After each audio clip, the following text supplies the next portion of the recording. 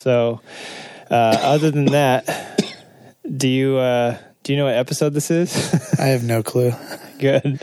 It's a episode Banging the Gang, man. The Bang is back together again, and by that I mean the gang is back together again.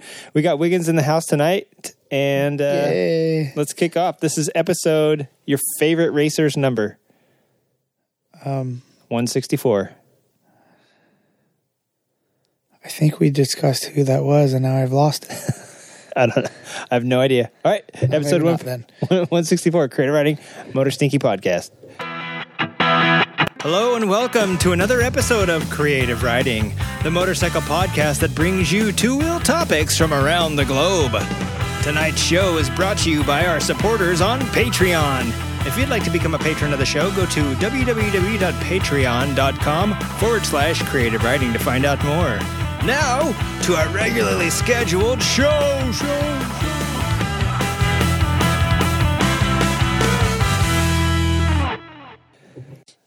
Let me hear it again. Now you're going to record it. I'm not. This is on the off record. So, hey, everybody, this is Creative Riding Motorcycle Podcast. Of course, we are brought to you by our patrons on where else but Patreon. And I wanted to say that I did get a chance to talk to Wiggins. He just got back from multiple race weekends and a whole 2 weeks on the road, basically.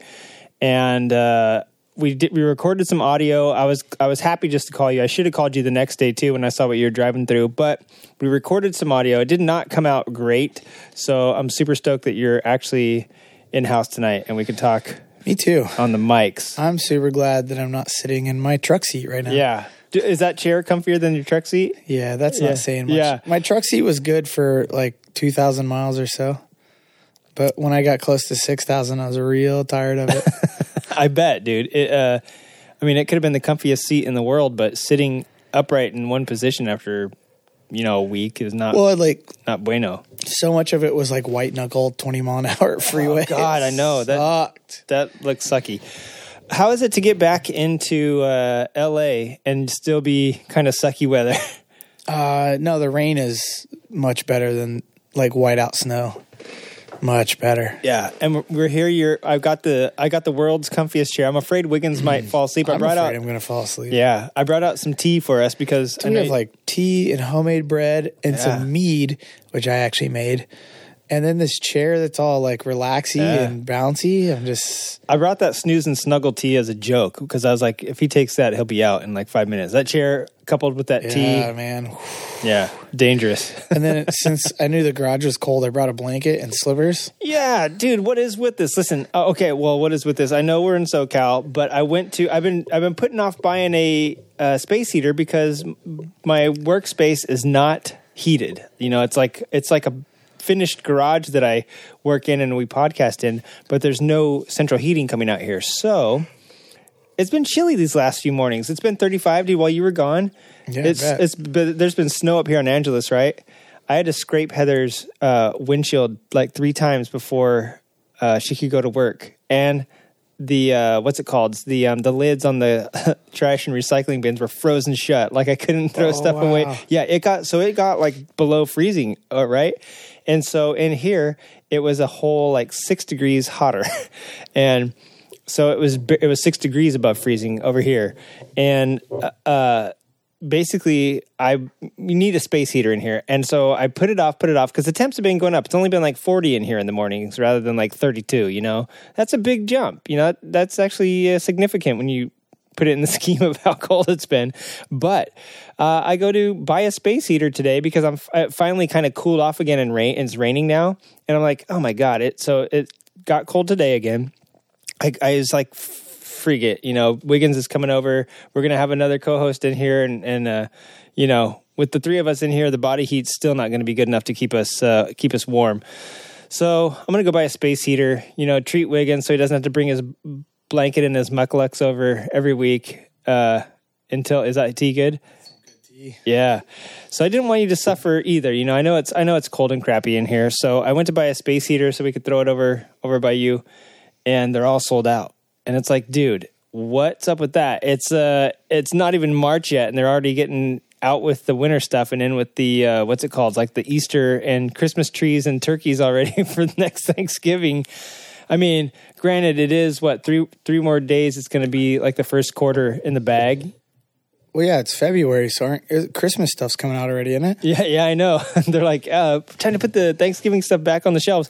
Yeah. That's what I'm saying. Like they're already focusing like on Easter and all this other stuff, and it's still been pretty chilly. I'm surprised. Well, they probably sold out of all of them, and then they probably don't see a need to repurchase more since this is SoCal, and it is going to be 90 degrees in about a month and a half. So I'm just going to have to suffer. Or 3 days. We really don't know. You don't know. I'm going to have to suffer for the next few days. And unfortunately tonight, I'm glad you brought your blankie, but I'm sorry I didn't have a space heater specifically just for the podcast because they don't have them anymore.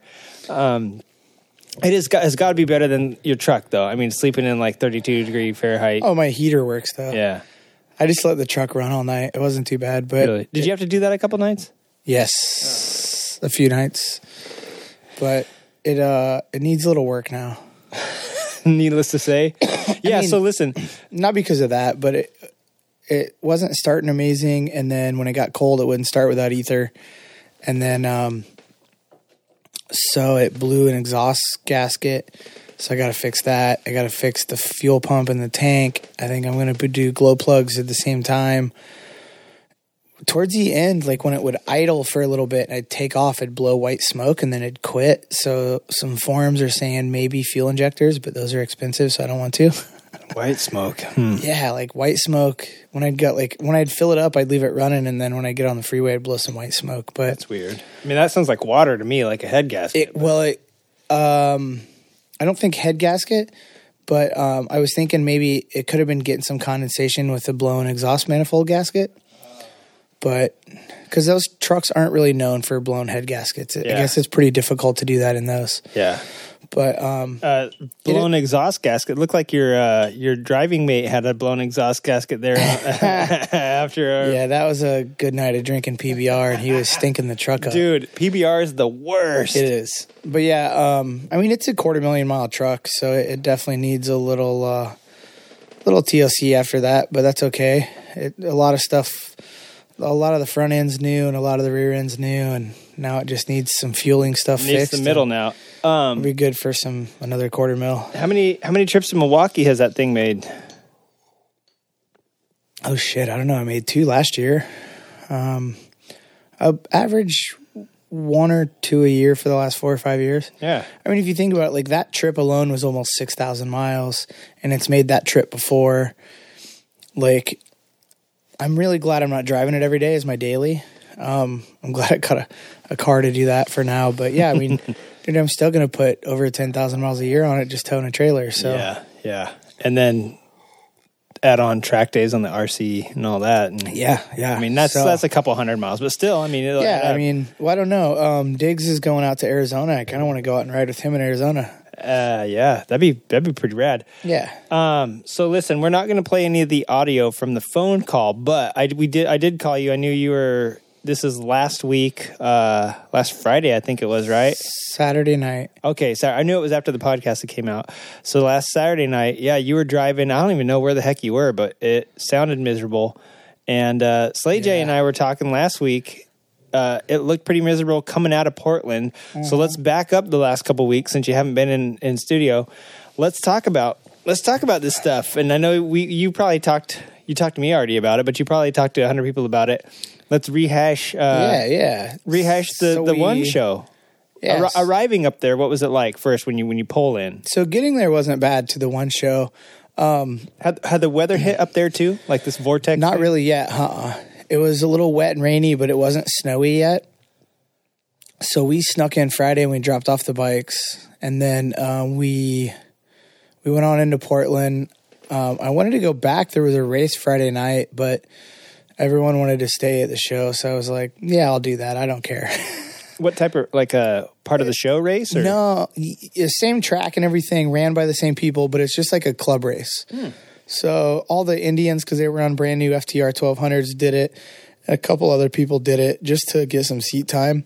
And I like that track. I mean, it's definitely a fun ride, fun race. But, yeah, so we did. So we stayed at the show Friday. Didn't stay out too late or anything, actually. Yeah, Portland. I know Milwaukee and Portland, the vibes are a whole lot different. Yeah. You mean from one another or from? Yeah, for sure. No, from here, definitely. Yeah.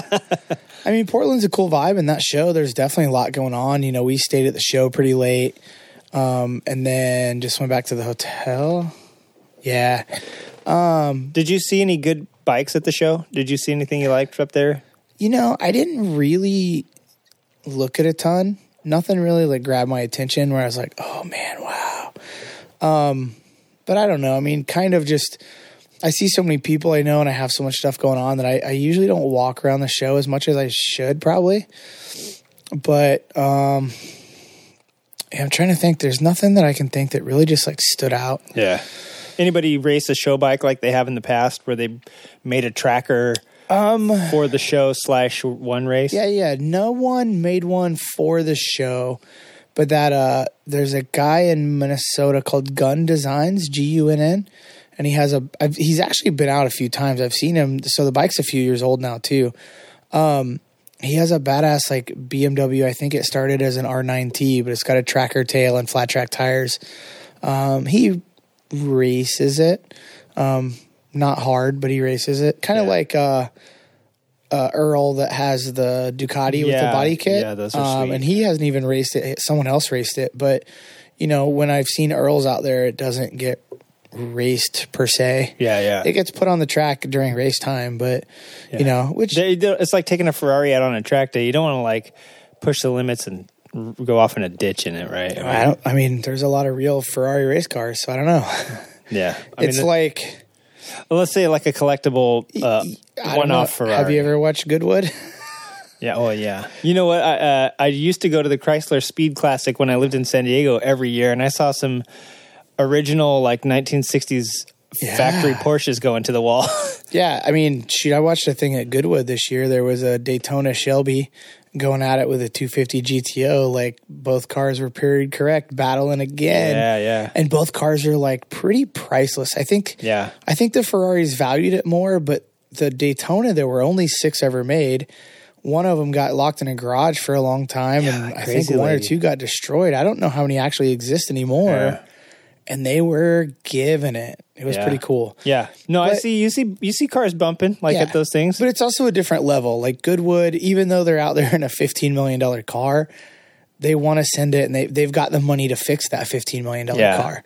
I've heard Adam Carolla talk about that before on the topic of racing Paul Newman's collectible cars. Like we're owned by Paul Newman, and now you own them. Like he's talked about that. But I don't know. To me, like if I built a couple Earls, I probably wouldn't be like, go thrash them. Like I don't know.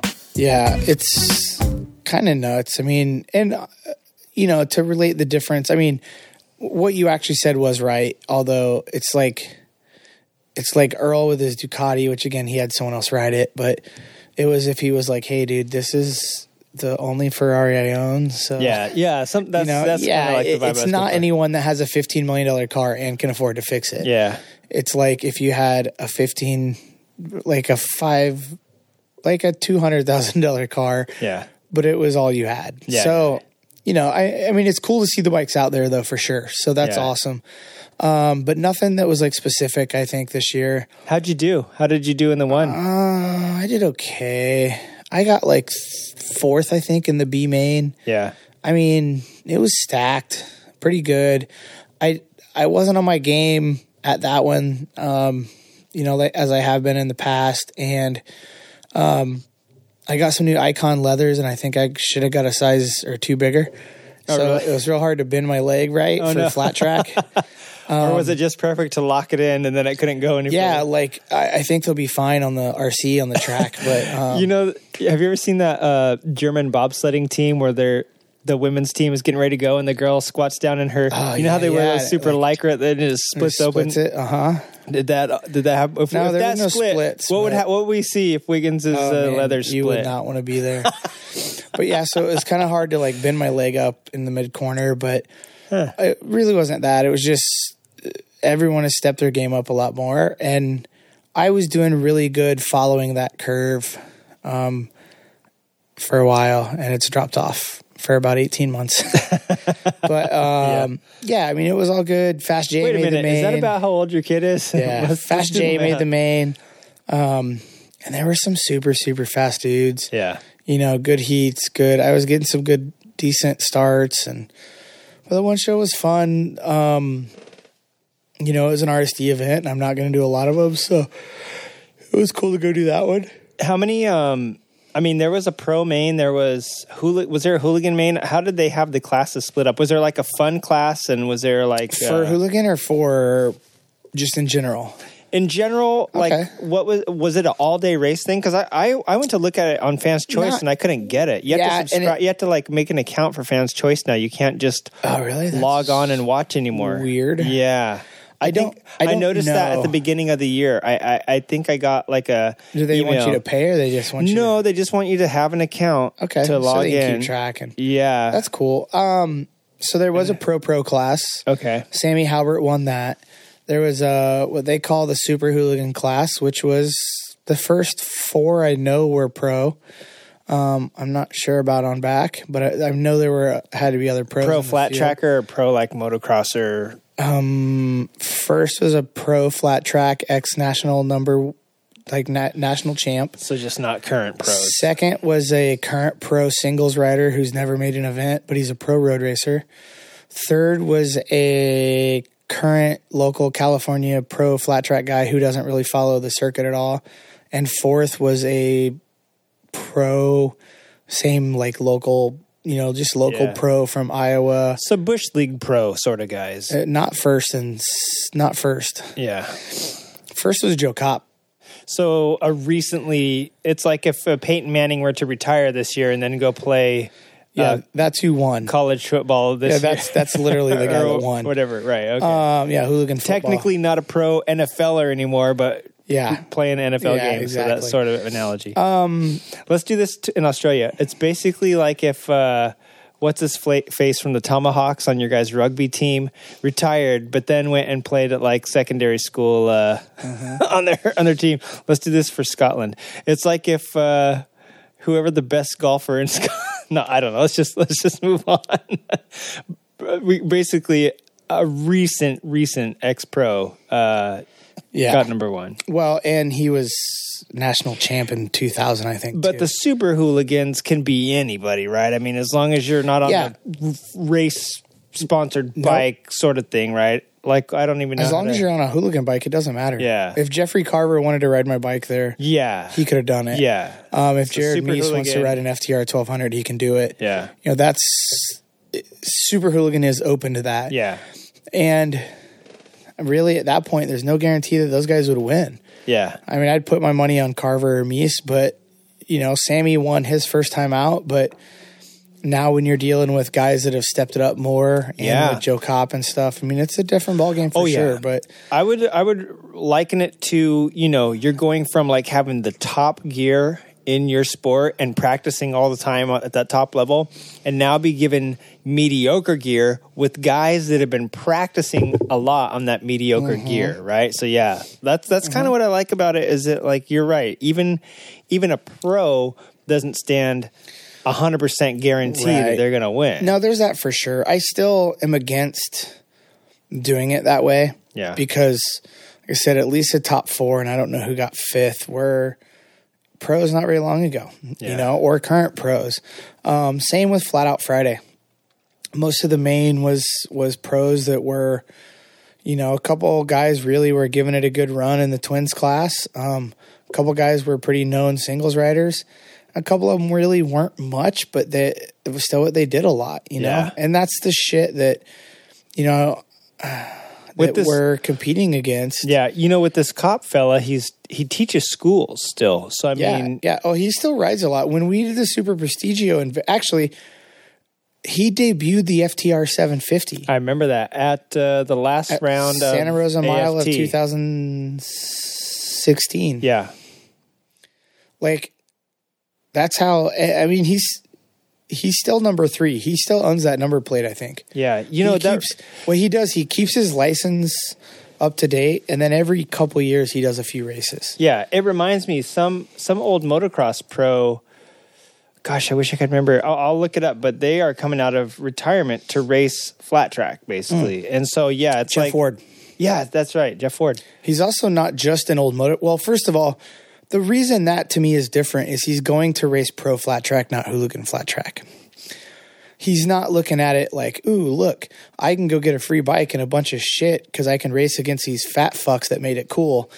He's going, I'm an old retired man, but I can keep up with these singles riders. Yeah. And you know what? I would not bet against that dude, especially at Daytona on a TT, which that's mostly what he's doing is TTs. I was going to say, I read that he was specifically focusing on TTs. Focusing on, yes. Well, you know, so he was an old pro motocrosser, right? You know what he's done since then? He's pretty well dominated Supermoto for the last 15 or 20 years. No kidding. Like, raced Nicky Hayden and spanks him. Raced Mickey Diamond and spanks him. Like, Jeff Ward has been the top Supermoto guy for, I'd say, 20 years. I mean, just no... Not current, though, right? Yeah, fucking current. Really current? Absolutely. Yeah, if and when he goes and races, yeah. I mean, like, yeah. Not that there's a lot of top pro AMA stuff going on, but yeah. And I don't know how much he does the series that's out here right now, the West Coast, the War Series. I don't know what it is. West America's Racing. I don't know. Yeah. Jeff Ward shows up to a Supermoto track all old and fat. You better not bet against him. Right. Some of those guys really can be surprising. It reminds me of like NASCAR, decade and a half ago. I used to watch SCCA, and back when Speed Vision was a channel, and it was rich enough to sponsor races, they would have the Speed, the touring car champ, and Boris Said was just a ripper. He raced the Mustangs, like that last gen Mustang before it got all crazy. Yeah. And he was a really good road racer at the SCCA level and the Speed Vision level. Well, NASCAR would like twice a year do like Sears Point and like Lime Rock or something like that. They do Sears Point and something in New York. I want to say Lime Rock. Watkins Glen still? Maybe that's what it was, is Watkins Glen. I know they used to do Watkins Glen a lot. I don't know what they do now, though. I think Sonoma. Yeah, probably. And maybe Watkins Glen are the two road courses they do. Yeah. They used to do Riverside and all kinds of cool stuff. Yeah, oh yeah. But yeah, Sears Point or Sonoma Raceway and Watkins Glen, and they would bring him in as a specialist, and he still wouldn't beat, like Junior and stuff like that, who practiced karts, and so did Tony, what's his face that ran over the guy? Tony Stewart. Yeah, Tony Stewart would practice. He, started karting, I guess. And so he was like pretty good road racer. So, I mean, you're not guaranteed, but it'll be interesting to see.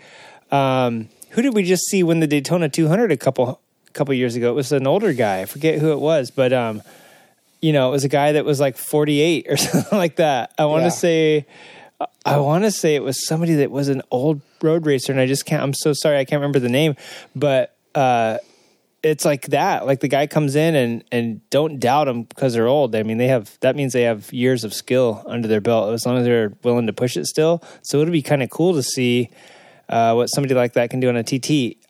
Is he singles only? Is that what he's going to be racing? Yeah, he's just okay. I didn't see that part. I mean, he's a motocross supermoto guy, so it's a natural transition for him. Yeah, I mean, I'd give the guy a real damn good shot of winning fucking Daytona. All jokes aside, I don't care how old he is, especially because they put the pavement up on it too. Yeah. He's going to be the only one trusting that turn going from pavement to dirt. He can hit the jump better than most of them. He can turn right better than most of them. And the dude just rips on a supermoto.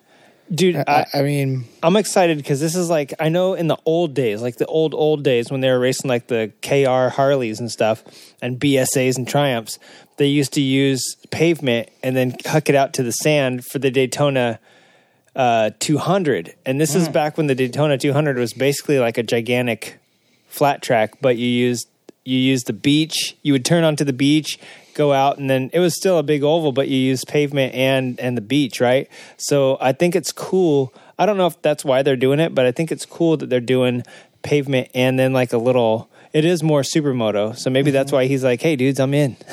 I'll come rock it." Yeah. Yeah, it'd be cool to see Jeff Ward do it. I mean, I'm excited. I think it'd be good for the sport of flat track. Not that he's like popular, but it'll be good for the sport. Unless he just spanks all the kids, and then I don't know if that'll be good or not. But I think it'll be good overall.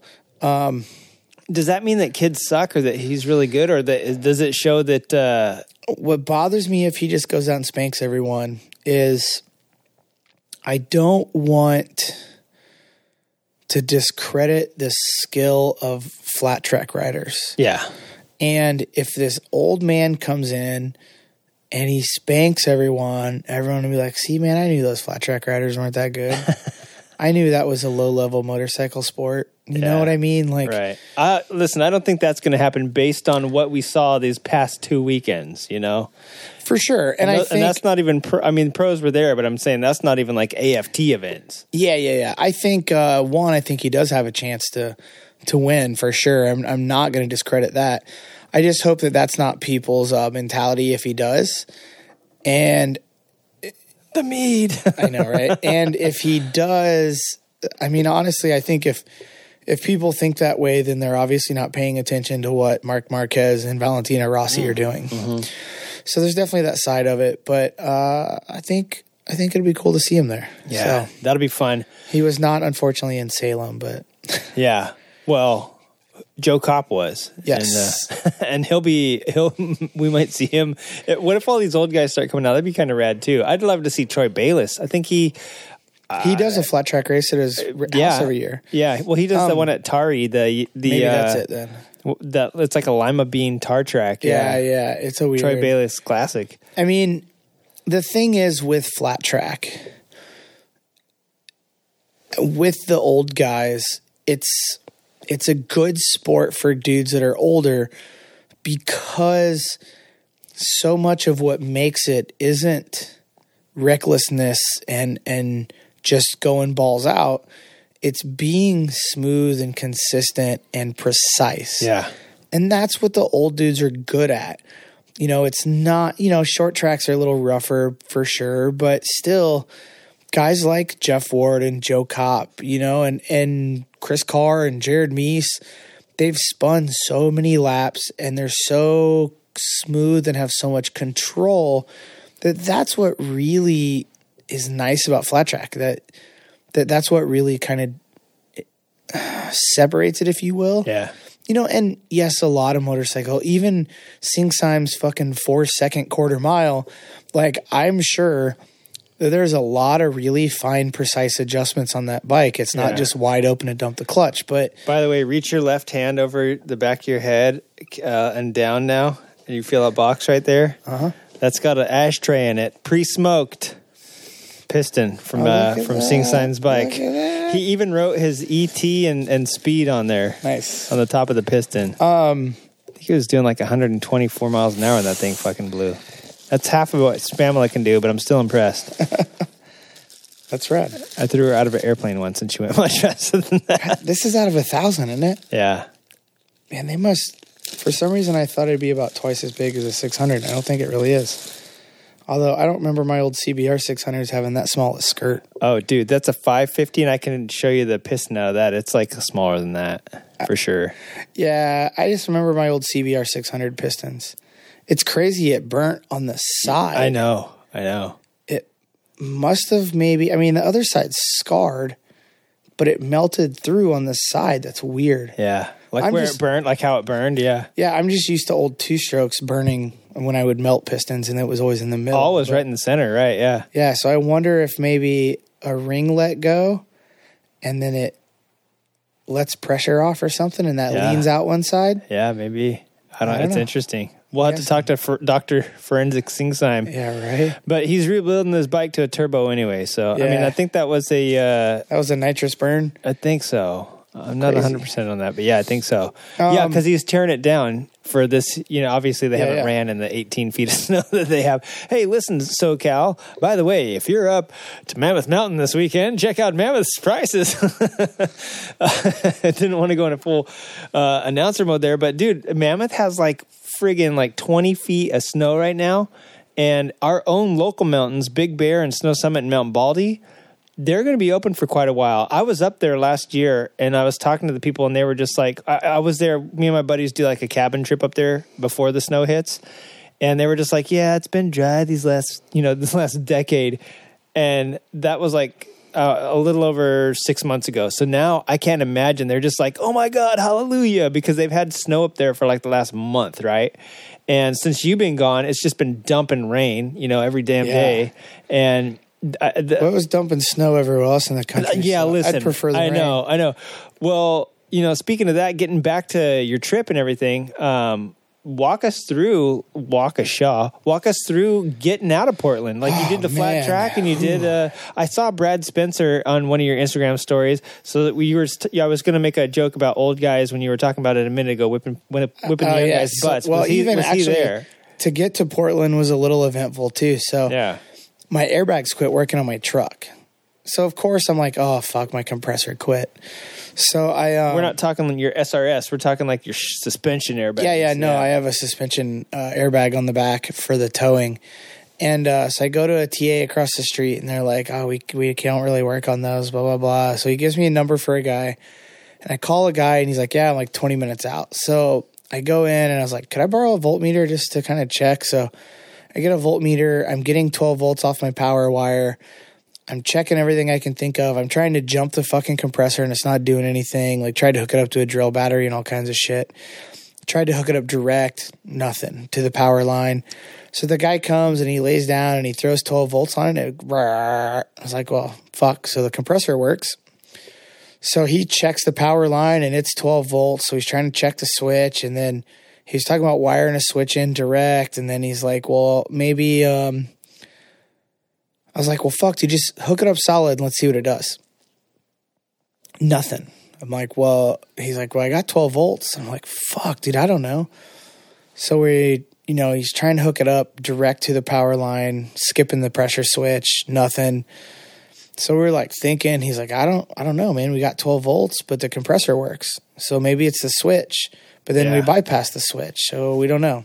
You bypassed the switch, and the pump still didn't work or whatever. Right. Okay. So I follow the line back to the battery, uh-huh. And but the pump worked because he put 12 volts on it. Oh, right. Okay, so you tested the pump. Yeah, okay. So we were really short on ideas. So I follow the line back, and there's a fuse in line, and it was all swollen and shit. So what had happened was it melted the fuse, the little inline fuse body. Well, it didn't blow the fuse. It just had gotten hot and melted everything. So when you hook a voltmeter to it, you're not checking current. You're just checking the volts, right? Yeah. So it had 12 volts. But the problem is to run something, you need amps. Yeah. So when it would put an amp draw, it had no amps. No amps could flow through, even though it was still 12 volts. Yeah, what was happening there at the fuse? I'm not the best at wiring, but that's my basic. So basically it wasn't blown, so it's still connected, but it was so melted that a current couldn't flow through. Right, okay. So that was basically what happened. But talk about fucking with your head, like, okay, it's 12 volts, but it's not doing anything. Yeah. So we basically cut it out, put another, they had an inline one at the little TA, so I put that in, and it worked fine, or he put it in. So almost $200 later for an hour minimum, and I don't know what else. We're back on the road. The worst part was I'm the one that found the problem. Yeah, I know. How much did you pay yourself? Yeah, right. And for those of you that aren't truck drivers, TA is like a pretty rad, truck stop store, right? Yeah, if you have a real truck, not a like pickup truck. like a semi rig. Yeah. But so that got us on the road. We got to Portland. So when we leave Portland on Monday morning. Wait, time out. Are you looking at Barbies on your thing? No, Oh, okay. Oh, I thought it was a Barbie. I was talking about how you're looking at birthday cakes and shit on your phone. Now I was like, now you're looking at Barbie dolls. So we left Portland Monday morning after the show on Sunday. And how hard do you guys party in Portland? Not like a Milwaukee party, right?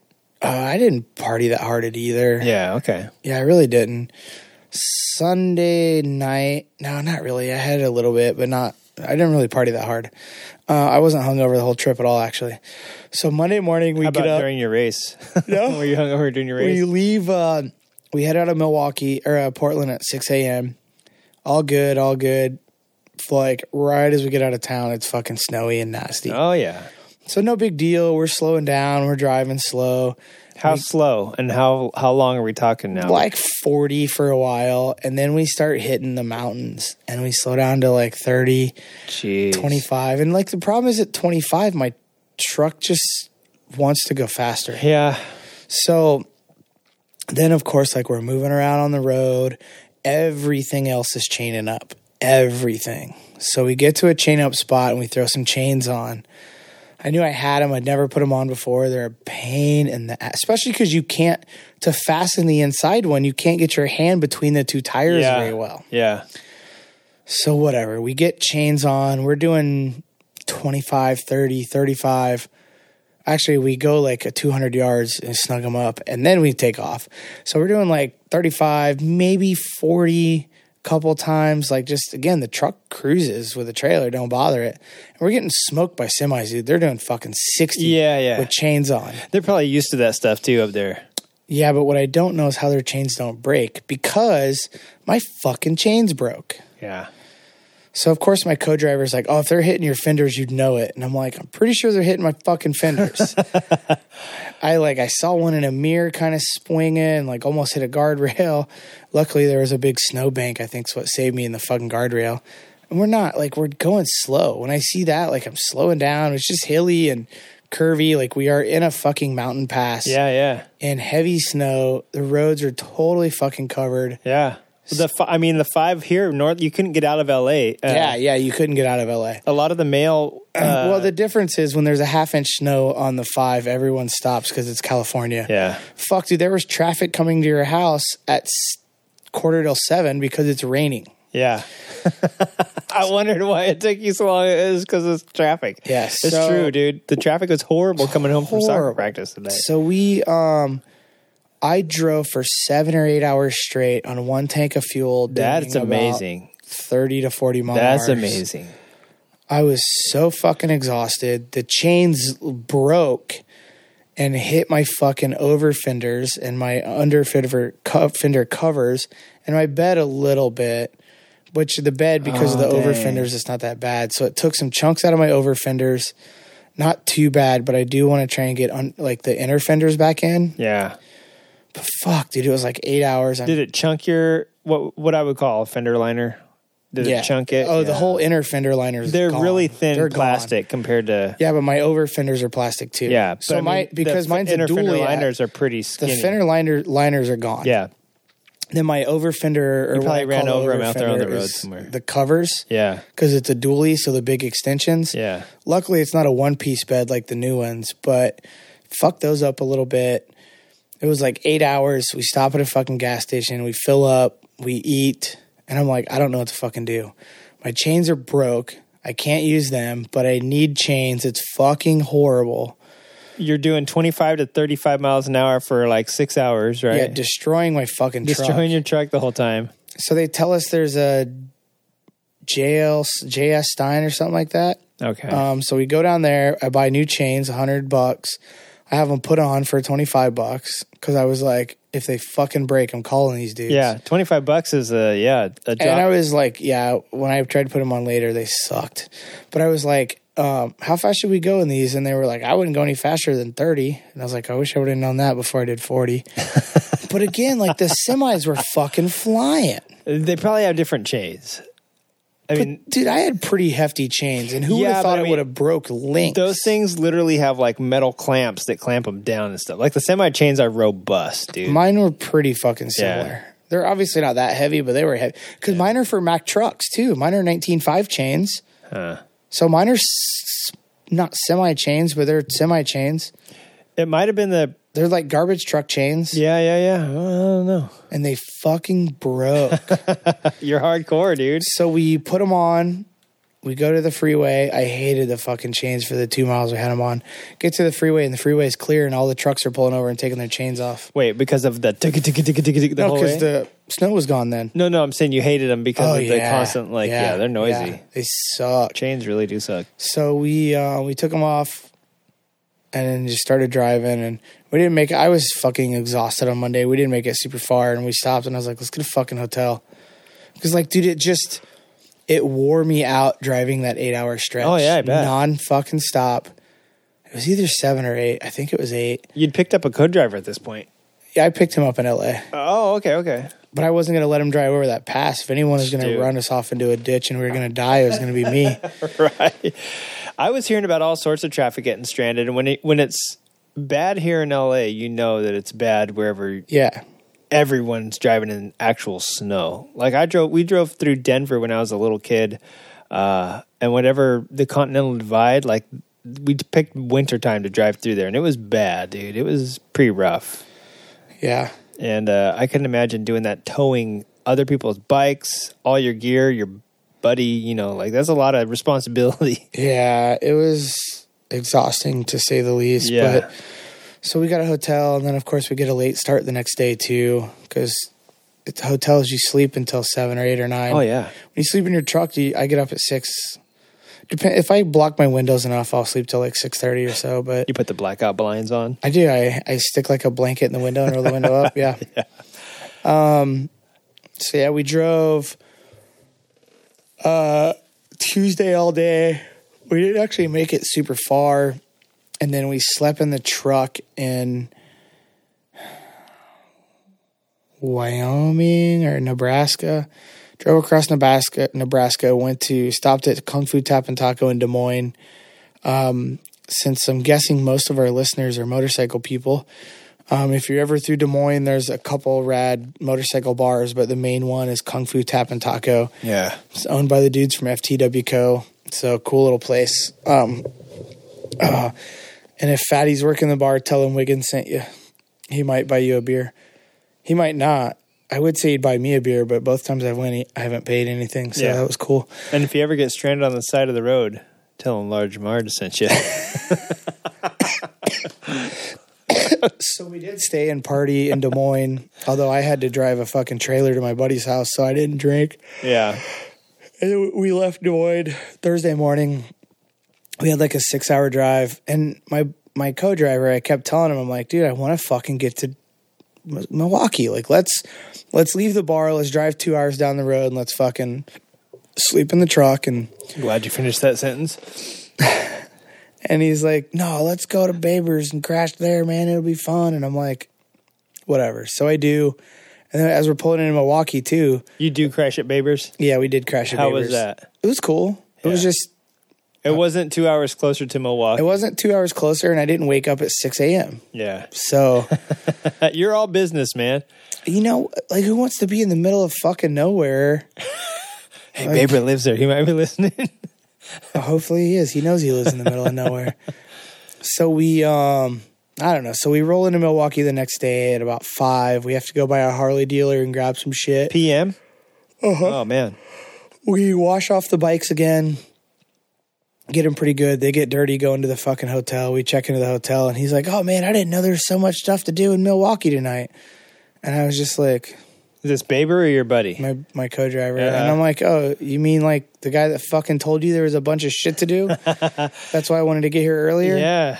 Is that why he wanted to take his time? Because he wasn't sure. Yeah, he's Of the good a little times. scatterbrained.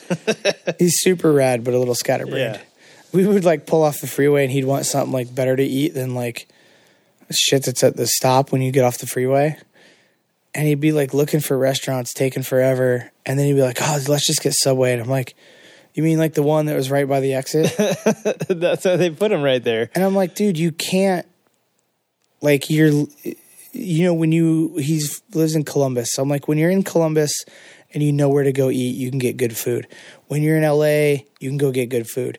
When you're in fucking Cheyenne, Wyoming, on the freeway, making fucking time, you get like your best choice is Subway. We found a couple Jimmy John's that was lucky, and that's it, dude. Yeah, when if you not, see you're eating something that you McDonald's or KFC or something. Like, I was gonna say, when you see something fuck you your recognize, diet. you Yeah. get it. Yeah. fuck your diet. You eat what you can eat. Like, that's how the road is, man. Like, Was he prepping for a photo shoot I in don't a couple know. weeks? I don't know. Because I mean, So- that road food will really throw off your physique. If you're a dude, fitness road food's model. hard. I Yeah. don't know how Carver fucking does it. Yeah. He must fucking grocery shop and take shit with him. Yeah, and he also finds these off the beaten path, Yeah. like vegan. Hey, you guys, listen, we're coming up on an hour. Do you hear Wiggins? That chair is starting to work its magic over man, there. dude. It's We've good had a one few right now. yawns. He's got some meat in his head. You're Well, it's settling in, buddy. It's past my fucking bedtime. And it's past your anyway, so- bedtime. Like, dude, this is amazing. Yeah, it is my bedtime Yeah. right now. So you guys are heading out missing, and then he picks the restaurant that you Yeah. just passed anyway. So we make it to Milwaukee. Okay. We party a little bit at Fuel Cafe on Thursday. That looked like a lot of fun. I think the rivets were there. The The Milwaukee rivets were there. Again, I didn't like drink too much. I saw Butcher do his signature burnout in the bar. Yeah, that was before we even got there. Oh, okay. Then So you we guys went back rolled to in the late. hotel. Rolling in late to Milwaukee. A little bit, yeah. I think we went and got dinner before we went there. That's why we were like, yeah. And then Friday was rad. Had a couple hiccups. My dad was a fucking bonehead with the trailer. Got my truck and trailer stuck again. Did your dad cruise up from Yeah, he cruised up from Illinois. Idlesville? Oh, Illinois. That's right. That's Yeah. not too far. Not too far from. Well, depending where you're at, but Southern he's in Illinois to Milwaukee. Central Southern, so it's like 4 hours. That's yeah, a little bit. But I mean, if you're in Northern Illinois, it's an hour. Yeah. Chicago. Yeah. So, Who wants to live in Chicago though? I don't know. Not me. More deaths in Chicago than any other city in the world. But Friday went good, man. Their timing thing didn't work. And so I got a decent heat, but I was second on the front row in the heat. You're already talking about Flat Out Friday. Yeah, I yeah. did see Flat Out Friday via Flat Out Friday Facebook page. And then I'm sure Harley was streaming it and whoever else was there. But that was put on really well. The announcing was done well. The timing and scoring looked good on the screen, but the graphics looked good on the screen. But you could tell that they weren't the numbers of the guys that the camera was on who were in first. So I knew something was janky with the timing. So I didn't see your heat race actually, but I saw your main. Yeah, so my heat race was actually before they broadcast anything. Okay, that's why. Yeah. But, which is a bummer because I won my heat race. Yeah, I know. The heat race, though, was, it was kind of luck of the draw with the heat. And I wasn't in a super stacked one, although I wasn't in a slow one. And I got not a great start. The dude inside of me wheelied and like fell over towards me in a wheelie. So I lifted and went into turn one behind him and then came out behind him actually, but I came out in second. And I think he actually had a slightly better pace than I did, but he ended up hitting his primary coming out of 2 on one of the laps. And so I just snuck under him and I ran away and won the heat. Yeah. So that locked me in the main, which was awesome because there was a lot of super fast dudes that didn't make the main. Yeah, you were you placed ahead of last year's X Games champ, right? Yeah. Yeah, Danny. Well, was it Danny Mishler that won? Yeah, was last he year? in my heat? Yeah, I think so. He might have been in my heat. I don't remember. Yeah. Yeah, I practiced with him. So I don't remember if he's in the heat or not, but Yeah. I can't remember now. It was because the heat, like you said, I was like, oh, Wiggins is posting that he raced, but I didn't see anything broadcast. So that makes sense. I didn't know. I figured after I saw that, I figured they were probably only going to be broadcasting like semis and mains or something like that. So yeah. It was fun to see all the classes that they had this year. And honestly, I feel like one of the fastest classes was that scooter class just because they never let off. They never let off. Yeah, they were funny. The main event went pretty good. I think I ended up 8th. Yeah, you did pretty good. You were in 6th there for a hot second, I think, and then I think I was in 7th for a hot second. Okay. And then I opened the door and Robert Bush snuck through. Right. Bush Bros, Robert Bush. Yep. I didn't see Brad Spencer there. Was he there? He was. He, again, luck of the draw on little short concrete tracks, but he something happened in the heat, and he didn't make it out of his heat. Oh, crummy. And then he ended up going down in the consi. Oh, man.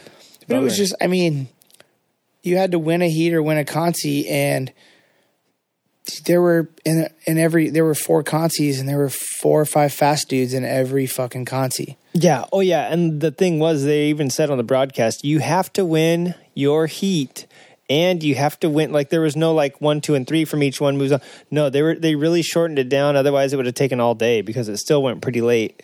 I forget what time the broadcast ended here, but I was like, add 3 hours. They could also get rid of a bunch of stupid fucking classes in a wedding and shit like that. But Oh yeah, the wedding they didn't. I doubt they broadcast that, did they? They showed the people coming out, but they didn't broadcast the ceremony. From what I saw, they ran like ads and stuff. Okay.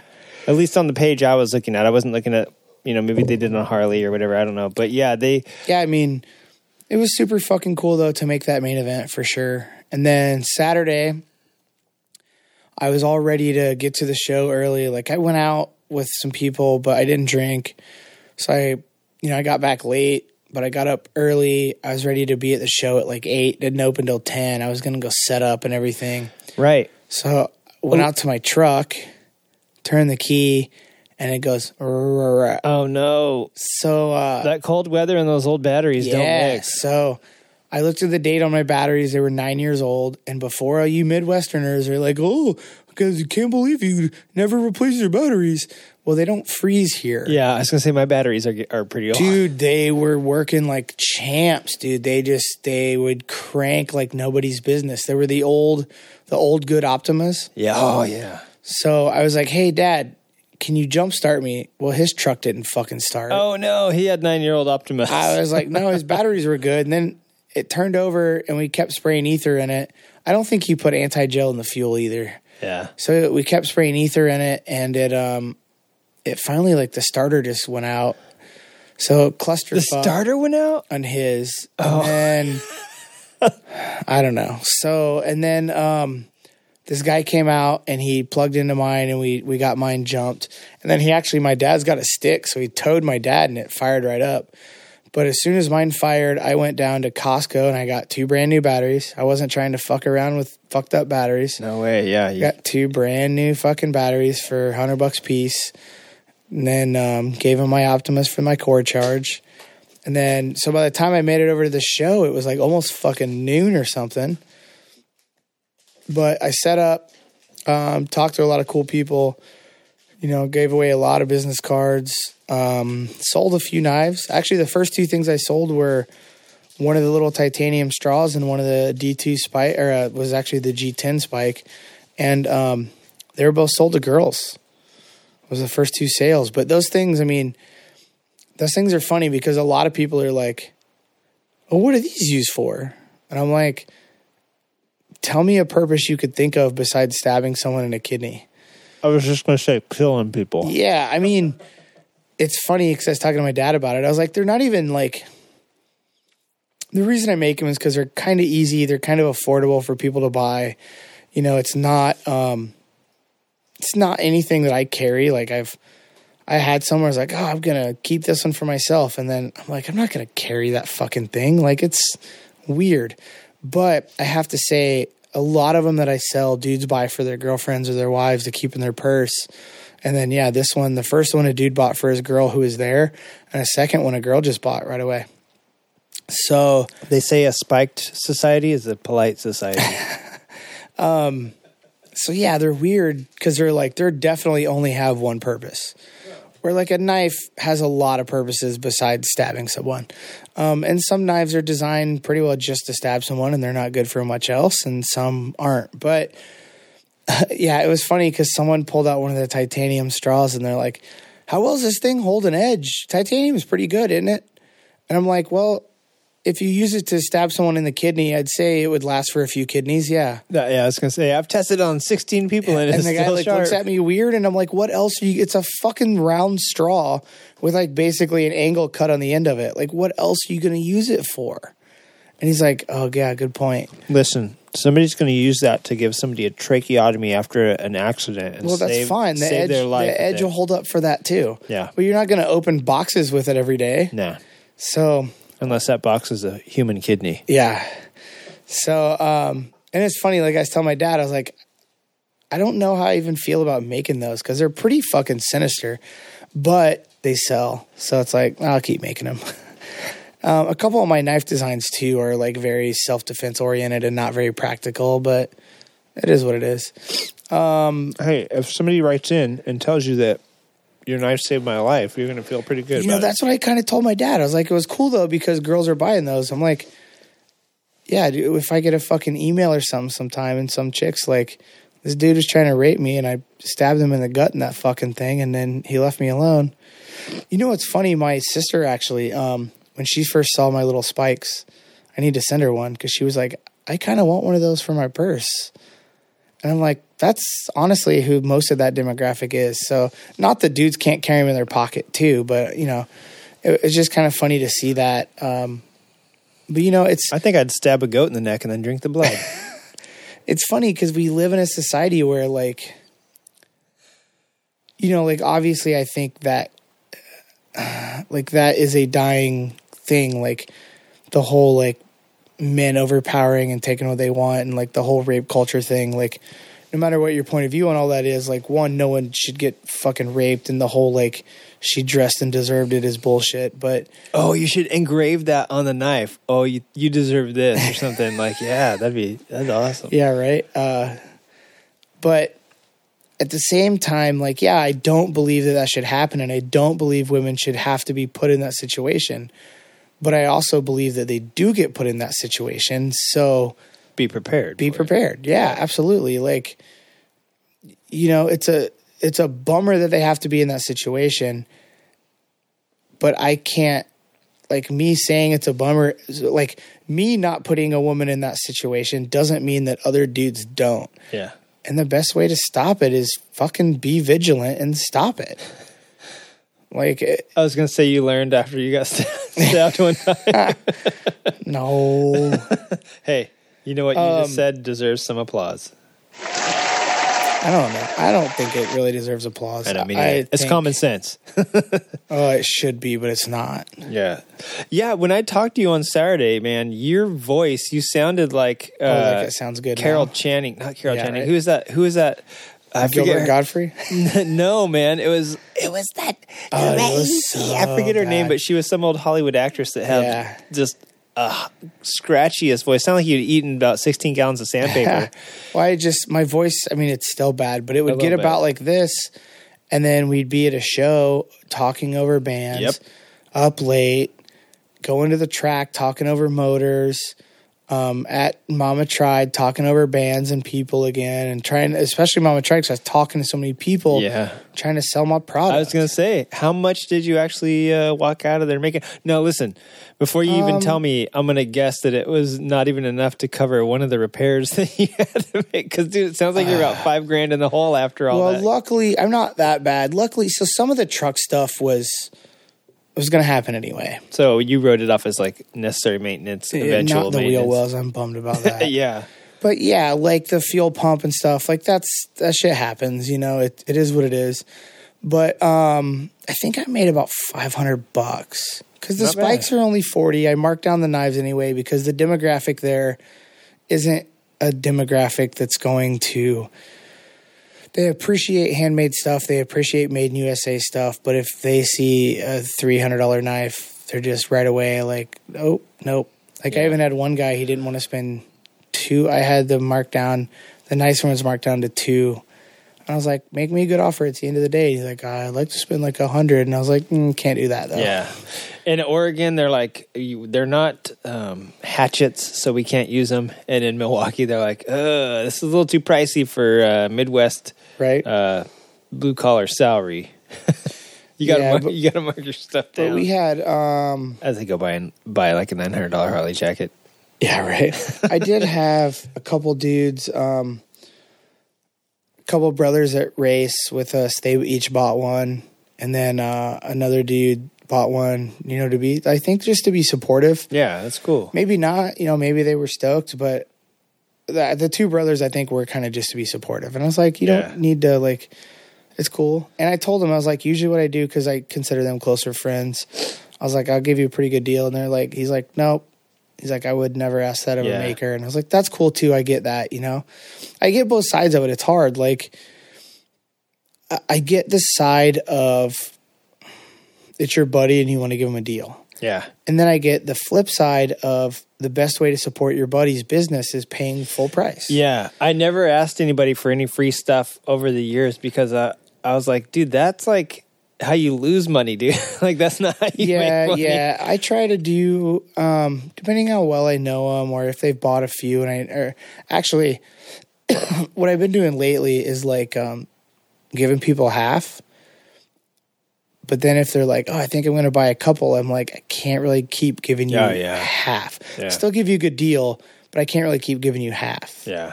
And they look at me weird, and I'm like, the first one's like a sweet bro deal because I want you to have one.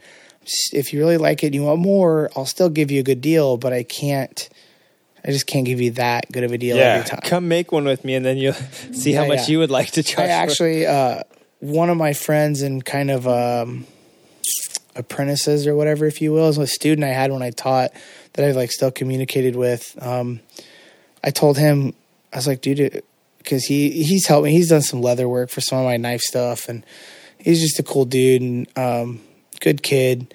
I say kid, he's shit. When I taught him, he was in his early 20s, so he's later 20s now. But I'm like, dude, I'm like, if you want, I go, instead of me making you something, which I made him one. All right, he bought something off of me. I gave him real cheap too. But I go, like, because he's a machinist, I go, why don't like get a piece of material, or you can get a piece of material for me. And I'm like, come over and use my sander. I'm like, then I'll help you out. Like, we can use a grinder and I'll kind of walk you through it. And I go that way. Like, it's kind of like I helped you, but then you also got to make it yourself. You know. Yeah. But he's also local enough he can do that. Not everyone can. Yeah. But no, it was cool. Like I said, a lot of the cards went out. Some of those people need to read the back of it and start following the Instagram account. Right.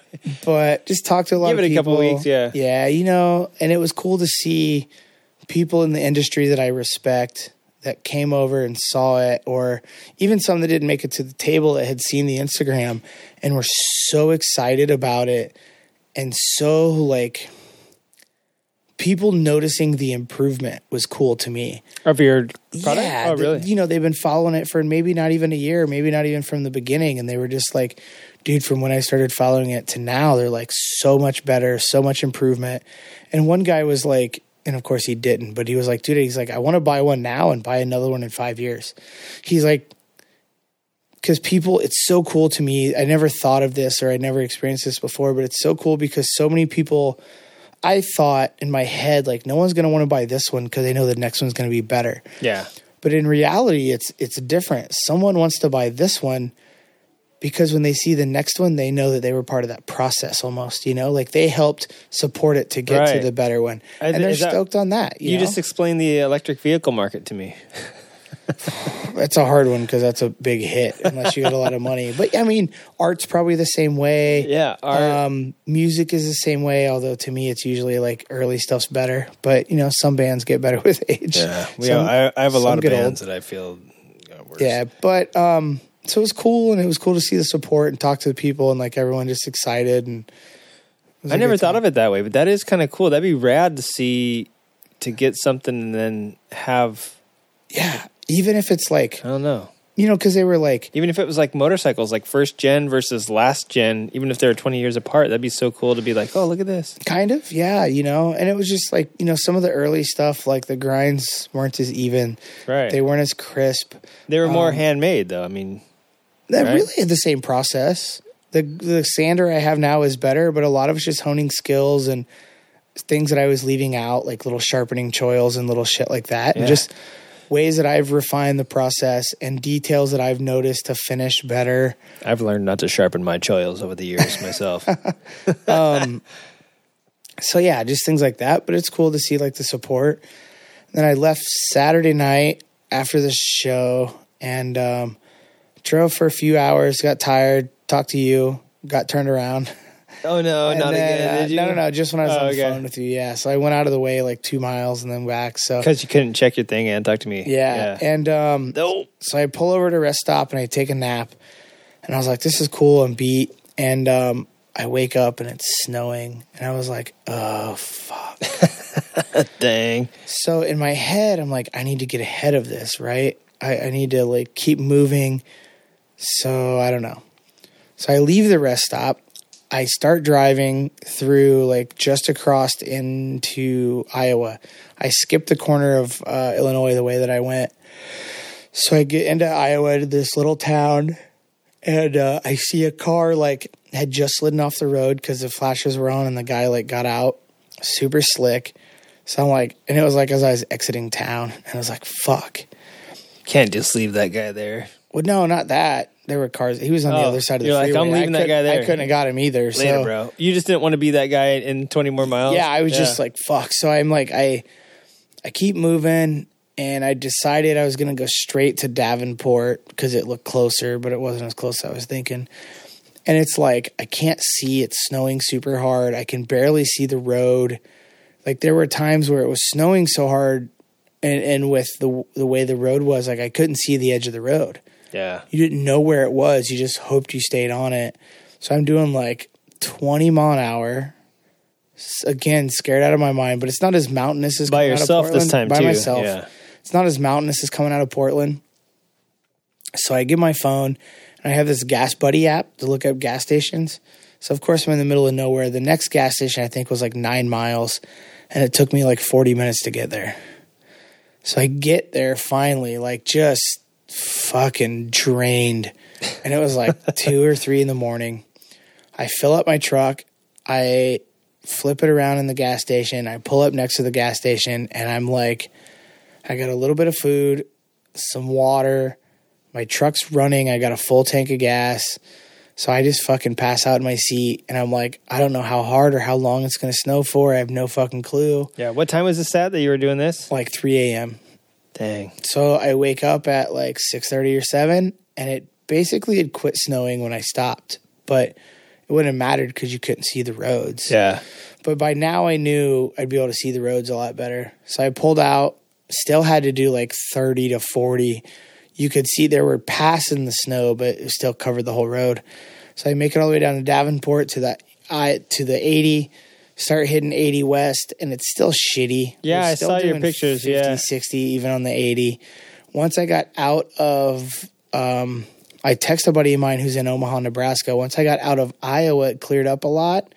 Still had a little bit of snow early in Iowa, and then it kind of went away. Made it all the way to Denver Sunday night. Oh, shit. I stayed with a friend of mine Sunday night in Denver, and he was like, I probably wouldn't go across the 70. He goes, I'd go back up to the 80. It's only 2 hours more. So I'm like, okay.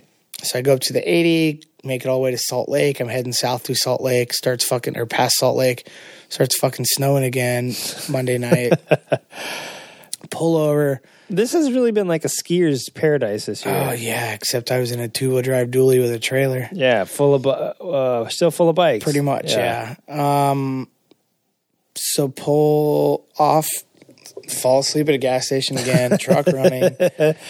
Like, stuffed a blanket in the window and slept till 7. It had quit. Going through Utah Tuesday morning, a little bit of snow on the roads, hit some snowing for a while. Once I got south into Utah, though, it cleaned up, and I was clear sailing all the way back to California. I got home Tuesday about 3, pulled into a car wash close to my work, and then drove over to my work to unload the bikes off the trailer and drop the trailer. Dang. And then came home and went to bed early last night.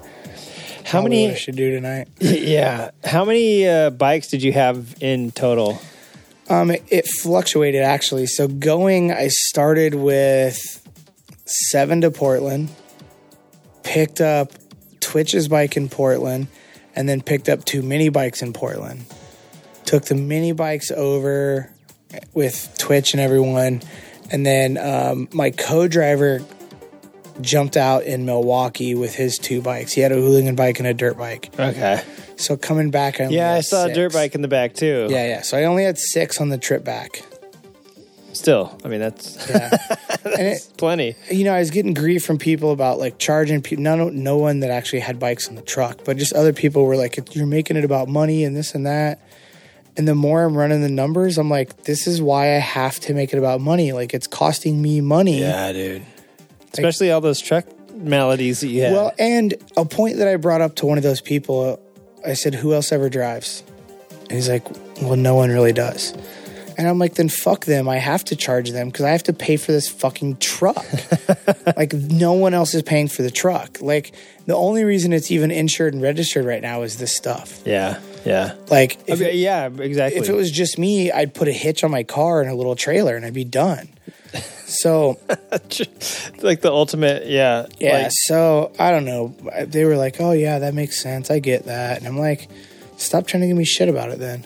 Yeah, I wouldn't be as comfortable with the dude in your car with you, especially that little one. But yeah, right. Hey, let's take a quick break and come back and finish up some tales from the road and racing, and ask some dumb questions. And then, do you have an Ask Wiggs or anything this week? I do, but I'm thinking we should hold that one off till next week. All right, maybe we'll have some emails. All right, let's take a quick break and get back with some corn sauce in a few minutes.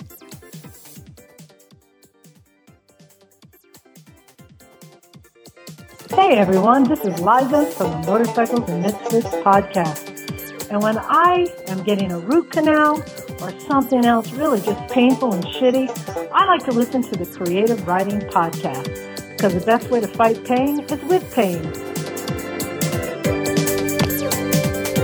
Hey there, this is Patron Matt from My Motorbike Obsessions. I'm currently coming at you from Tokyo, and you're listening to the Creative Riding Motorcycle podcast. Probably because you ran out of all the other podcasts to listen to, and you really dig motorcycle haiku. Later.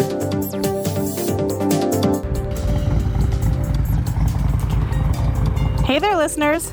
This is Patreon subscriber Narissa coming to you from inside my helmet in the land of beer and cheese, Milwaukee, Wisconsin.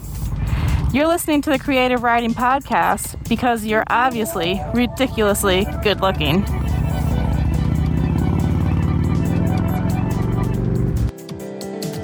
All right, everybody. Welcome back to Smelly Buns Podcast. We got a couple questions we're going to ask. I want Wiggs to have some quality time with the old bed and the old lady that's probably waiting for him back at his bed. So we're going to do this, a couple questions. We might wrap up a little bit of stuff and then tell you where we're going to be. And then I'm going to get this guy out of here. And I got some crummy cards for Christmas. And on every show, we, past few shows, we've been asking each other these questions. They're stupid conversations. I have to say, though, so I was talking to some people, some listeners, at a couple of the events. The dice and coin flip and all that, they were on my side. That was ridiculous. But I feel like they kind of brought up the questions, and I'm like, I kind of like the questions. Yeah. Because it's... They brought them up in a good way, or like, why are you guys doing these questions? I don't remember their response to the questions. Yeah. It was mostly like the weird stuff with the challenge last time. Yeah. Like adding the accents and stuff. They were totally on my side with that, weren't they? No. They were but like, you know the what's funny is I have heard people that were... They were like, the dice was off, but the talk like a pirate was awesome. Yeah. So, I do have to admit that somebody said the bob was too much, because that took away from the learning. And that's what I thought too. Like, and it made it... You're trying to concentrate too much. I think how you, after you said that and I modified it to just say, all right, Bob, I think that really works. Okay. But yeah. But I like these things. These are actually pretty cool, especially when we have a guest. Yeah. But I like him even for us too. Yeah. It works well. So. Well, and also my next, after the Solstice Slam, which is going to be in about 4 weeks. So please submit your stuff before 4 weeks. You don't submit it on the 22nd and then be like, why didn't it come out on the show that was on the 22nd? I want to do a new challenge, and by then we probably will have a new co-host in here. There might be 3 of us to do challenges and stupid questions, so it might be fun. I mean, it might be like a whole new crazy thing, but at least we'll have more people to bounce it off. If I have a terrible idea, you guys can tell me, and then we'll bounce it around the room more. So, but these are pretty good. We'll have some more. We'll have dumber answers to these things, but you just got back from the road. Go ahead and you take first slot here. The question for you says, what makes you feel proud of yourself? Oh, God. Not much lately. I am proud of myself that I don't know, not much. Really, not lately. Why am I proud of myself? You know what? I am proud that my of my kids. It's a cheesy parent, stupid answer, but this year they're both doing a lot of cool stuff, and it kind of makes me proud as a dad. Other than that, like I feel like I'm failing at most everything else. So the kids are what's holding it together right now. Thanks, kids, for ruining my life. # making it better.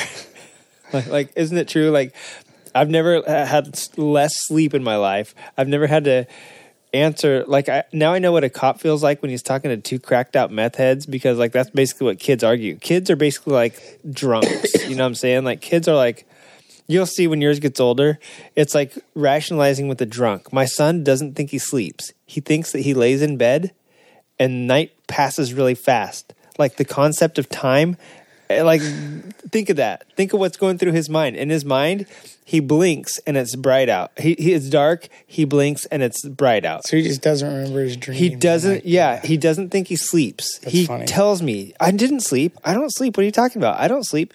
And I'm like, dude, you're 7 years old. You're going to not believe in Santa before you think that you sleep. This is weird. So it's like arguing with the drunk college kid that just, it's weird. And so then they argue over the dumbest stuff, which is like, all right, what do you got? Trying to split up two drunks, right? Like, it's the worst. So kids suck, but they're also very, very make me proud. So for you, what's one quality you look for in a friend? Oh, man. You're somebody that doesn't ramble on and on and on. Probably reliability. Yeah. When it comes down to it, I think that's what all good friends are, at least reliable. Yeah, and I'm one of those people where I have a lot of like people I'm friendly with, and then I have a few friends. Yeah, I'd say I'm the same way. Like, I'm usually like pretty happy like that. Like, I don't know. I try not to rely on too many people. Not like because I can't, because I feel like my good friends I can, but I also try not to be a burden as much as, and I try to be there for them when I can, which I think it's hard for everyone when you're an adult and you have jobs and families and shit. But doing that to me, like a good friend is reliable when you need something, Yeah, I know. I was so grateful when you picked me up. And kind of honesty too. Last September. It's really good friends when they're like, you're being a fucking idiot. Yeah. No one else will. I was going to try and tie those two together, but I mean, I guess they are separate qualities. But they are both qualities of a good friend. Yeah. They're reliably honest, especially. Yeah. But yeah, man, reliability, when you say you can count on your friends, ... whatever is after that. Yeah, for sure. That's the important part, is that you're counting on them. So yeah, that totally makes sense. All right. Well, that was a good question. And, we're going on an hour and a quarter here, or hour and a half. Yeah, an hour and a quarter. So I think you've done your due diligence. Is late? Yeah. You drank some, especially for me, some booze now, and some caffeine-free tea. Which drinking caffeine-free anything is like going to a gunfight with a knife. But thanks for stopping by, and we'll see you here next week. Same bat time, same bat channel. Hopefully, new bat heater for you in here. Yeah. And we'll get to some news and some current events that are coming up. I'll talk to you fools in a little bit.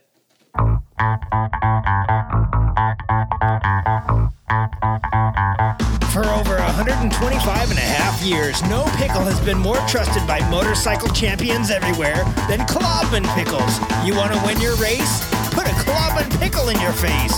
Klobman's guaranteed. I'm Mama Klobman, and I recommend Klobman Pickles for the win. You heard, Mama. Put a Klobman's in your mouth and a championship trophy on your shelf. Klobman's, the only pickle for motorcyclists. All right, everybody. I'll tell you what. Wiggins looked like he was about to fall asleep. I'm glad we got him out of here. And I just want to say, crazy stuff happening. We're going to hit a little bit of a news and then close out this show. But, yeah, as far as the weather, you heard me and Wiggins talking about it. It's been rainy. It's been crummy. It snowed today in L.A., over by the beach and over in like what am I talking about? Like Beverly Hills and all that stuff. It snowed. I mean, it was only for like a minute, but still, it's not supposed to snow over at the beach. We got tons of snow up here in the foothills, where me and Wiggins rode up for the New Year ride. That whole thing is snowed right now. There's snow on the 15 if you're going to Vegas. There's snow on I-5 if you're trying to get into Los Angeles and out of the Grapevine. Like, there's been stuff, some Amazon packages didn't come in for me. Ordered some new stuff, for the studio, and didn't get here in time for recording because I guess mail delay coming out of the Inland Empire, and it's been snowy today. So interesting weather we've been having. It will be back up into the 70s next week, and so we're in like this weird cold snap right now. But hath hell frozen over? I mean, we had snow at the beach here in California. I'm expecting like a tornado to happen in Canada and like an earthquake to happen in Minnesota. It's like we're swapping weather and significant disastrous situations here. So, but yeah, what you guys take a couple earthquakes for us. We're taking a little bit of your snow. So when it snows this close to the border and to the equator, like something's happening. In other news, I was reading on the internet from Oregon. KVAL in Eugene. Portland, Oregon lawmakers are considering becoming the second state to allow lane splitting or lane sharing, which lets motorcycles go between lanes of traffic during congested stretches of freeway or highway. And so I was reading this article. It looks like House Bill 2314, which I think in California was Assembly Bill 51, if I'm not mistaken. They had taken a recent study that the California Highway Patrol did with UC Davis or UC Berkeley, I think. And they had compiled a bunch of data, and they said that motorcyclists, when they're between cars, as in there's a car, then a motorcycle, then a car, and the car doesn't stop and it smashes the motorcycle into the other car, or the motorcyclist can't stop in time and hits the back of a car. The most common accidents are motorcyclists not putting on the brakes hard enough or going way too fast for their own brakes and not being able to slow down. So when you're sharing or you're in between cars, let's just say it like perpendicularly, not, I don't know, that doesn't make sense. But anyway, when you're in between cars, in between the lanes, sharing the lanes rather than in the same lane in between cars, much safer, the accidents, less risky, and frankly avoided. Like rear end collisions just don't happen because you're in between the cars. That would have to be a very skinny car to rear end you. But also in places I find like Arizona where you don't have to wear a helmet or you're not required to wear a helmet. You can smear your face blood on head blood all over the freeway if you crash, but you can't share lanes or filter when it's hot as blazes, to quote Michelle Mankiewicz. That's amazing to me. It's really, and it helps with congestion. So maybe it's not such a high congestion thing, but places like Atlanta, like New York, places that I hear people just complain about traffic, 1, 2, 3 all day long, 24/7. 89.5. It just seems like that would be the place, and also places where it's really hot or even really cold. Maybe it's a hazard to be out in the cold. So sharing, being able to filter through would keep you much safer on all levels, from a collision standpoint and from a human standpoint, being too hot or too cold, right? And so I think it's amazing. And now Portland. This article coming out of Oregon talking about it, and it says House Bill 2314 would allow lane splitting. It would only be permitted on roads with a speed limit higher than 50 miles per hour, and motorcyclists would only be allowed to do it when traffic is going slower than 10 miles an hour, and riders would only be permitted to go 10 miles per hour faster than the slow of traffic. So if traffic was doing 0, riders would be able to do 10 miles an hour through them. And then it says, quote, well, that was a quote, but this is another quote. This is not the California model where motorcyclists are going to be zinging by you at 80 miles an hour. My friend, that is not really the California model. The last time I checked, and this is unofficial, the last time I checked, you could only do it when traffic was below, it's either 40 or 50 miles an hour, and you're only allowed to do it 15 miles an hour faster than the flow of traffic. So this is off of us by 5 miles an hour. The only difference here is that they can't do it until traffic is going much slower. So let's say traffic is going 9 miles an hour and you're allowed to go 10 miles an hour faster. You're allowed to go 19 miles an hour. Huh? Through traffic. So you're not going slow. You're not like creeping through. But regardless, the study from University of California, Berkeley compiled statistics from the state's highway patrol. So this proves my point that it's Berkeley, not Davis. And it found lane splitting reduces the number of serious crashes to motorcyclists. And this is true. And not only that, but it helps in super congested areas. It helps with traffic. One motorcycle and being able to multiply that by, even if it's just a small number of motorcycles on the road, there's no reason to take up a huge area when you don't need to. I mean, regardless of whether or not like you're doing it for whatever reason, there's just no reason to do it. It's like if bicycles were riding on the street and didn't have their own bike lane and making them share the space with cars. They're going much slower. You get a group of 20 people in a peloton on Saturday, and like you wrecked it. You're done. Everyone's doing 12 miles an hour through town. So I think this is pretty amazing. That really had nothing to do with lane splitting, except the fact that, what's one more vehicle out of your way? Helps you get home faster, helps motorcyclists get home faster. So basically, I don't have any follow-up on this yet as to when this is going to be, when they're going to vote on this or anything like that. I know that they did have a vote last year or the year before, right around the time that California was finalizing or actually that California was deciding to give the Highway Patrol the authority to make some recommendations, on lane splitting or lane sharing. And Texas was looking at it. I know Oregon, I think even maybe Washington was. And all of them fell through just because weird things happened with the budget and the elections and different things like that kind of cut out people. The deadlines ended, funding ended, so they couldn't really keep going with that. But what they did do is put it on the back burner, and Oregon's seriously considering this. So it'd be kind of cool. I know a lot of people that travel actually between here and Oregon that would probably appreciate that. And, it won't feel so weird going out of California and all of a sudden at the state line having to screech back into the lane or whatever. Something else that I read in the news was that the oldest Harley-Davidson dealership in the U.S. was acquired by an auto dealer. This is the A.D. Farrow Company Harley-Davidson. They started, I think it said, in 1921, somewhere around Columbus, Ohio. And the A.D. Farrow family helped Harley in the 20s.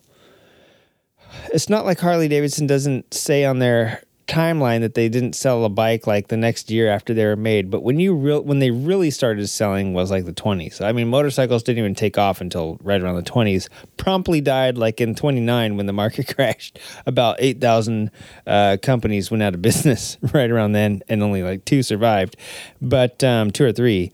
But so A.D. Farrow has been around since 19. Let me see. The A.D. Farrow Company, America's oldest Harley dealer, was founded in 1912 by Alfred D. Farrow and his wife Lily. So I was wrong. 21? Nay, my friend. 1912.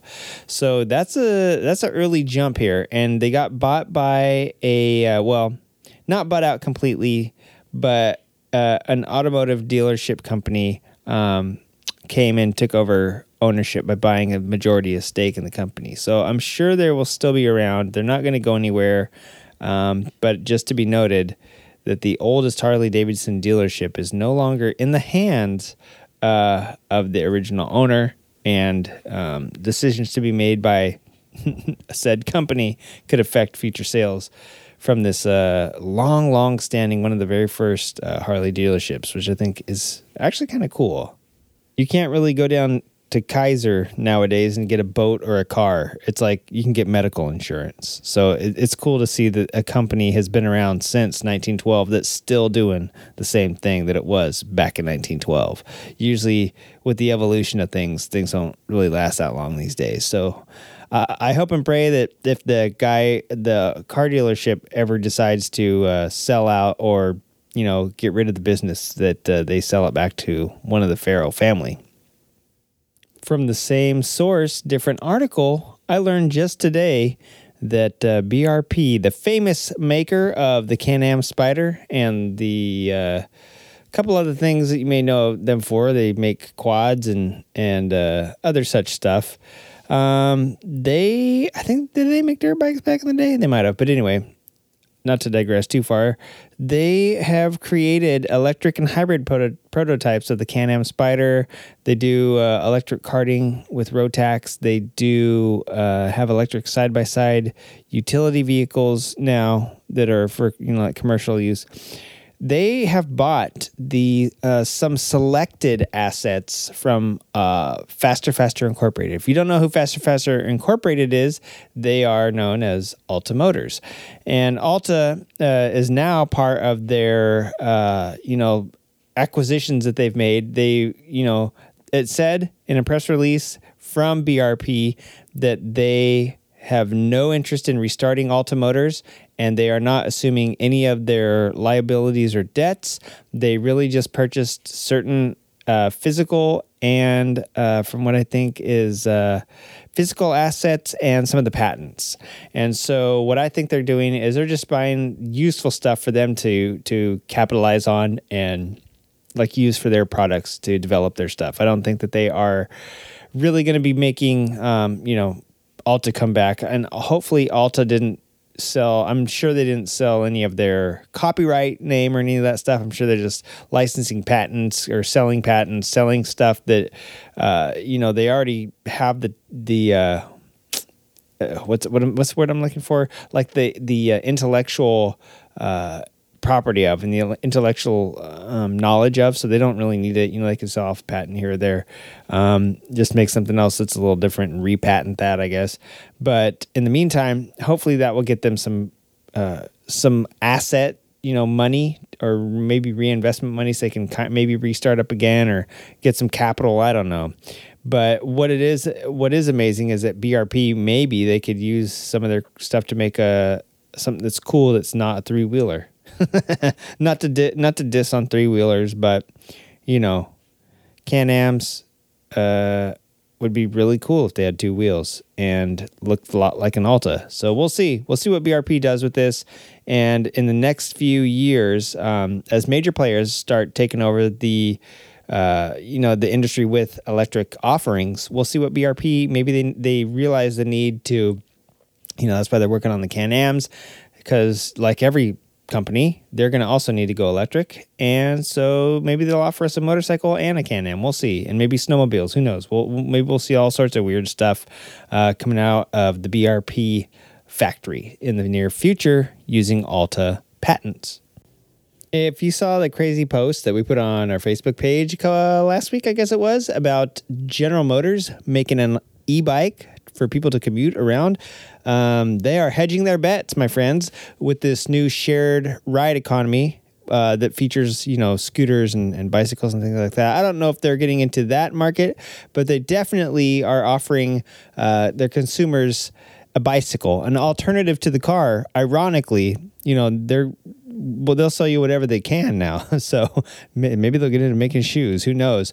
But the shared economy and the shared ride economy is nothing new. We've talked about it before, from Lime bikes to Bird scooters and all that jazz. Like every town has their own little thing that all these companies that are emerging and allowing people to you don't need a license. You don't even need to own your own little scooter or bicycle, and you're going to be in the city, so you don't really want to rent a car. You know what I'm saying? It allows you to get more places without being liable for a car and passengers and stuff. Well, guess what?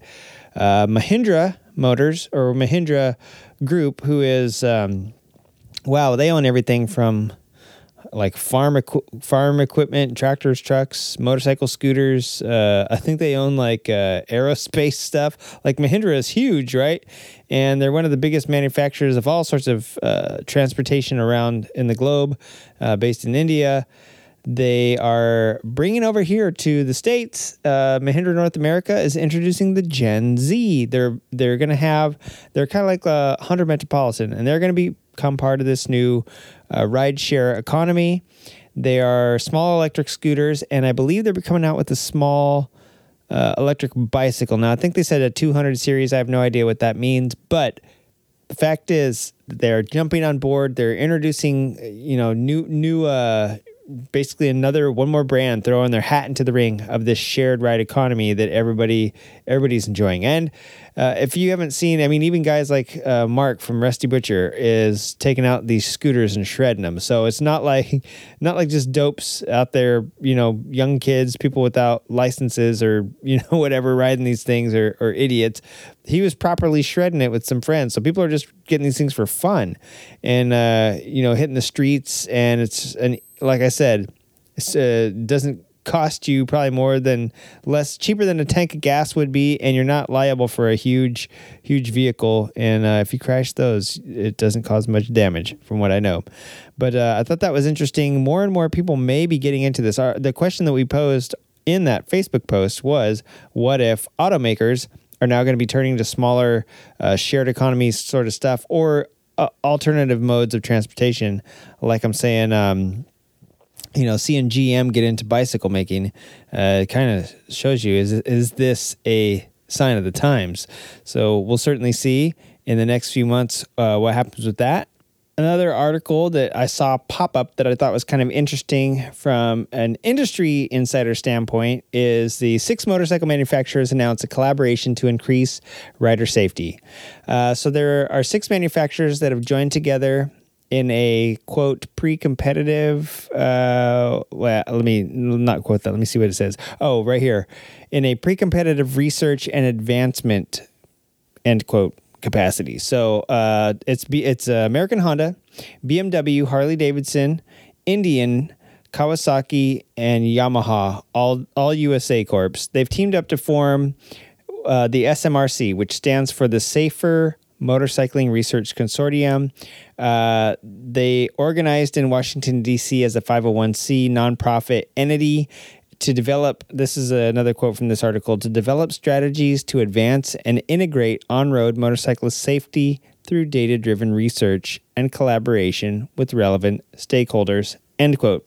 So what that says to me is development of safety through data-driven research. Well, I don't know exactly what that means. To me, that means I could see, with Ducati and Audi, we announced that they were doing some V2V and V2I sort of stuff. And over in Europe, they're already next level with vehicle to infrastructure and vehicle to vehicle communications. It's only getting more and more prevalent.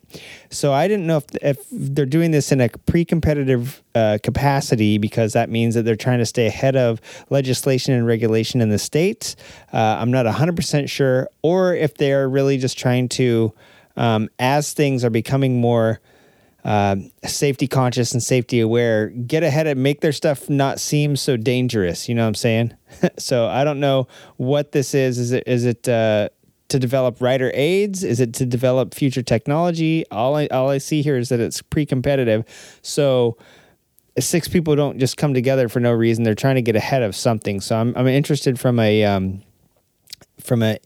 perspective of, like, will this affect motorcycle technology? Will this affect the way motorcycles are made or manufactured or regulated? Like, I want to see what's behind this curtain, what's coming down the pipeline. And I don't think we're going to see this for a couple of years. So it's interesting. I'm going to be trying to remember to follow this and see SMRC comes out with this, or SMRC finds this, what it's going to do for us as an industry. Like, what does this mean to you and me, the rider? I don't really have an idea yet, but it seems like they're trying to get ahead of some regulation and some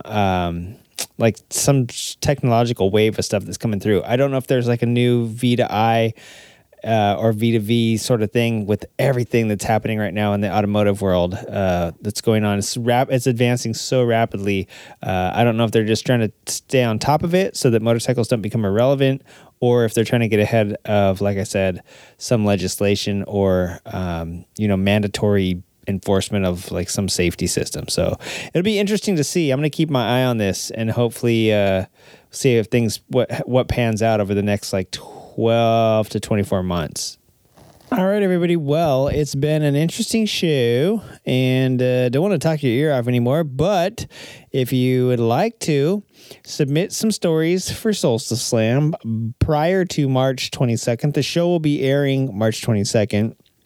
So get them in by midnight to the 21st, and we'll do our best to stick them on the show. It can be art. It can be, we'll post that up on the blog, creative-writing.com, not writing, creative-writing.com. And if you do anything else, if you record a voice memo and email it to creativewritingpodcast@gmail.com, if you send us a song, if you send us some spoken word stuff or anything audio, well, of course, that will make it into the podcast. Poetry, haiku, song, fart noises that you make with your back tire on an old playing card. I don't care what it is. Send it to us, and we'll be happy to air it on the episode coming out March 22nd, 2019. If you want to leave a message, you can call us. I'm going to try this up top of my head. I always forget this. 740-563-2858, I believe, is the phone number where you can reach us. If it's not that, it's 704. No, I think it's 740. 740-563-2858. Leave your missive in person with your own voice at Creative Writing answering box, whatever those things are called. What are those called? Answering machines? Are they even around still? Answering machines? I think they're just called voicemails now, right? My producer's giving me the head shake. Yes. So yeah, leave a voicemail for us there, or email any files over to creativewritingpodcast@gmail.com or slam@creative-writing.com. Whichever one's easier for you. They're both kind of long and crappy. So whichever one you choose, they'll all make it to me. So do that. That's March 22nd, the Solstice Slam. Coming up March 30th at Industry Hills Expo Center will be the Moto Massive. It's a massive mini bike mayhem. There'll be drag racing. I think there'll be a time attack. There's going to be a show. There's going to be tons of burnouts and stunts. All scooter, Grom, mini bike, stuff like that. It's going to be pretty damn cool. If you're looking for something to do this weekend, you can go check out the Women's Moto Nation, February 24th at Torque Moto Cafe down in San Diego. Sponsored by Russ Brown Motorcycle Attorneys. It's going to be the Girls of Go, the Litas San Diego, the Damas Republic, the Women of Win, Chrome Divas San Diego, the BMW Owners Club, Flat Black Collective, and others. Sunday, February 24th, all women motorcyclists and motorcycle clubs invited to come together to network, build friendships, and motivate. Oh, way to use a pun, baby. They're the Women's Moto Nation. There's going to be prizes. Tell your friends, don't miss out on this inaugural meeting. All right, here goes my computer, about to take a few shits, so stick around. March 16th, the Born Free pre-party. No, it's not really the pre-party. It's the Born Free show party happening at the Mount Baldy Lodge. When is this going on from? Let's see if they have a time. It just says 12 to 6, so I'm guessing that's the time. So that's the Born Free show. They do a party every... I want to say like a few months before actual Born Free show.